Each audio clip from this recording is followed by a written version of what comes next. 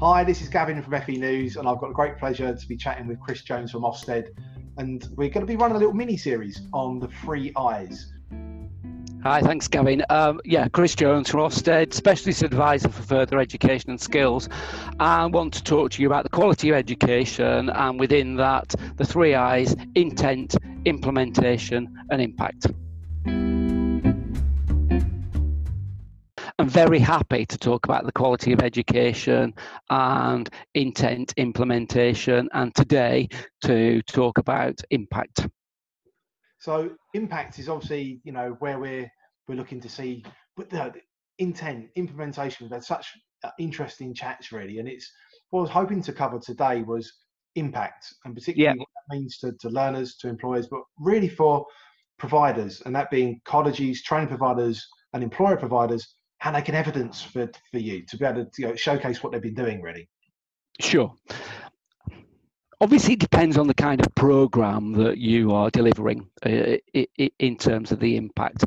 And there may well be a whole range of impacts that you're looking for, because impact isn't just about whether or not learners have achieved the qualification that they set out to achieve, or even have achieved the qualification at the level you expected them to achieve it based upon their starting point. So, that's the sort of outcomes element of impact. And yes, that's important. But one of the issues around further education and skills is that impact is also about destinations. It's about what happens to those learners as a result of the programs that they've been through with you. And therefore, it's not just about the qualification. It's got to be about, if the intent was that learners are coming to you on a short program in order to develop their confidence so that they can enter the job market, then the evidence that you gather should be about, yes, they've built their confidence, yes, they're able to develop effective CVs, and they are moving into employment or into other programs that enable them to sort of build those skills further to get them nearer to the job market. So that's one example. If it's about a study program that enables learners to progress to university or to further training or education or employment opportunities, then it's about being really clear about sort of, what happened to them. Did they move into the areas that you expected them to move to as a result of the training program? Now, that's not to say, obviously, that what a student comes in at the beginning of a program and says, this is what I want to do. They embark upon a program. Excuse me while I just cough. Every learner is entitled to change their mind as a result of their experiences. And so sometimes, and it's one of the reasons why we've stepped back from this sort of, from grading outcomes separately, is that, if a learner is with you and say, I'm a learner, I'm doing 3 A-levels. One of those A-levels is business studies. And I had a brilliant opportunity of going into a business for work experience, and really enjoyed that so much that actually and demonstrated real knowledge and skills and enthusiasm. And the employer that I'd gone to for work experience offered me an apprenticeship. Then, what's that learner supposed to do? And it's that kind of thing that you sort of, as a provider, what kind of hit do you take? Do you take the hit on the achievement rates, or do you sort of, in a sense, run the risk of switching that learner off by saying, no, you must complete the study program. You need to complete your 3 A-levels. Before moving on to this brilliant opportunity that you've been given. It's that kind of thing where you sort of say, well, actually the positive thing that's emerged here is the destination. It's about the training and the support and the opportunities that we as a provider have given that learner that has enabled them to move into this positive destination. So in a sense, about impact, it's about thinking wider than just the qualifications. And it's about that sort of the holistic development and the opportunities that emerge as a result of the training that's taken place. Now, for the majority, completing the program will be absolutely vital and important. But, you know, sort of, but then it is about, okay, what happened at the end? And I think one of the areas where it's important to think about that progression and destination and the impact on learners is when we talk about learners with high needs. Because too often what we've seen on inspection is that learners with high needs end up doing the same kind of program over and over again. And in the very poorest of provision, they're not developing anything, you know, sort of it's more or less like glorified babysitting. And I think, you know, sort of we need to be thinking about sort of for all learners when they come in, where will they be?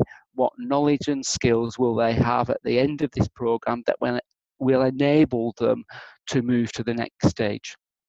And if you look at that, ties in with intent. It's about the intention to enable a learner to move to the next stage. The impact as a question is then, well, did they? Did they move to the next stage? And if not, why not? And if they did, how did you celebrate that? What sort of evidence have you got?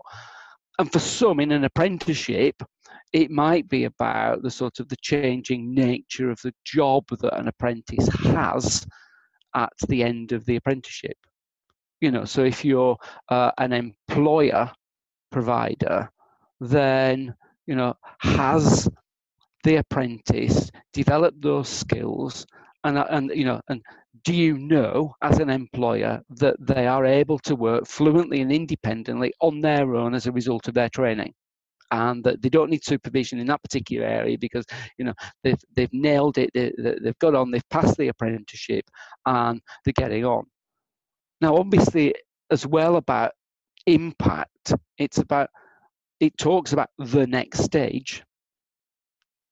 Well, then impact has got to be about the signposting of that next stage. And I think there's a temptation almost to sort of say, you've completed level 2, therefore the next stage is level 3 immediately.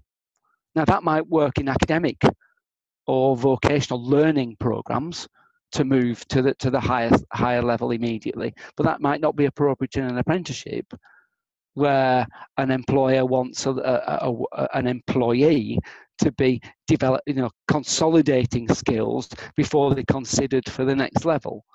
So we shouldn't fall into the trap of thinking that progression and destinations have to be immediate, because I think there's something in impact that ties into the career plan and about, you know, in a sense, that notion of where the learner intends to get to as a result of their learning, and whether this particular program is a stepping stone to that next stage, or whether it's a fast track route to it, you know, so because there may be more than one stepping stone, or it may just be straight in there.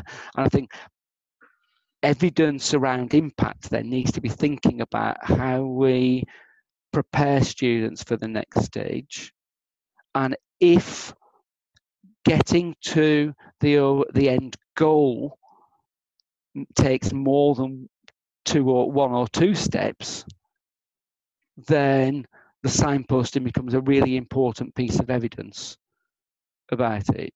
So let's talk about English and maths here, for example. You know, sort of there is this expectation, it's built within the funding rules and so on, about learners progressing in their English and mathematics. But if it's a short 8-week program, then that notion of a learner achieving a qualification in English and mathematics is probably unrealistic. But we should be able to identify the knowledge, the progress that they're making in knowledge and skills in English and mathematics, and signposting as part of the impact, the strengths and areas for improvement that that learner has, and where they can go to next time.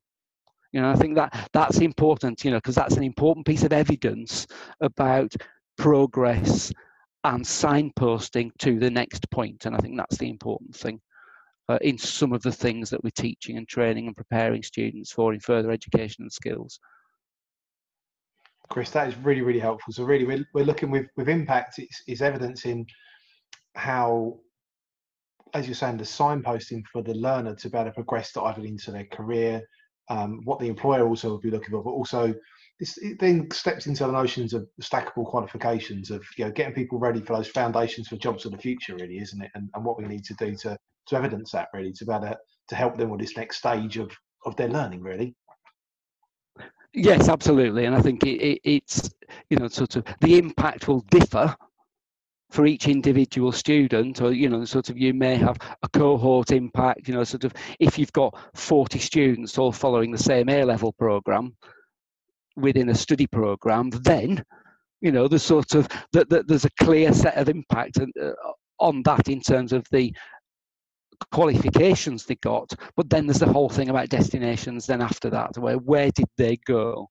And as a provider, you might well want to think about, how many of them went to Russell Group universities, how many of them went to Red Brick universities, how many of them went to other opportunities like apprenticeships as a consequence of what, the teaching and training and advice and guidance that you'd given them.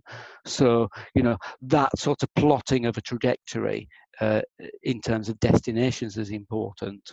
I think it's important too to sort of think, well, okay, what was the impact of my teaching on the progress that young people made? So impact 2 will be, in a sense, that sort of, what was the impact of any mitigation or interventions we put in place to ensure the learner stayed on programme, or that the learner caught up, or that the learner returned successfully after a break in learning?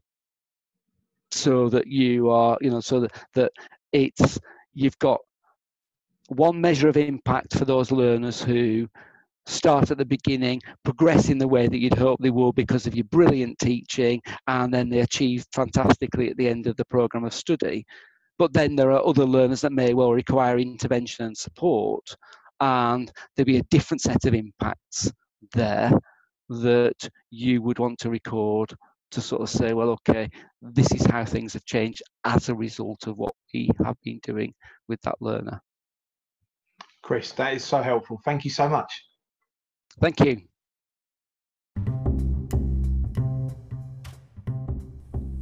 I hope you enjoyed this podcast. Why not click subscribe so you can be informed when the latest next individual podcasts or podcast mini-series from FE News are going to be released.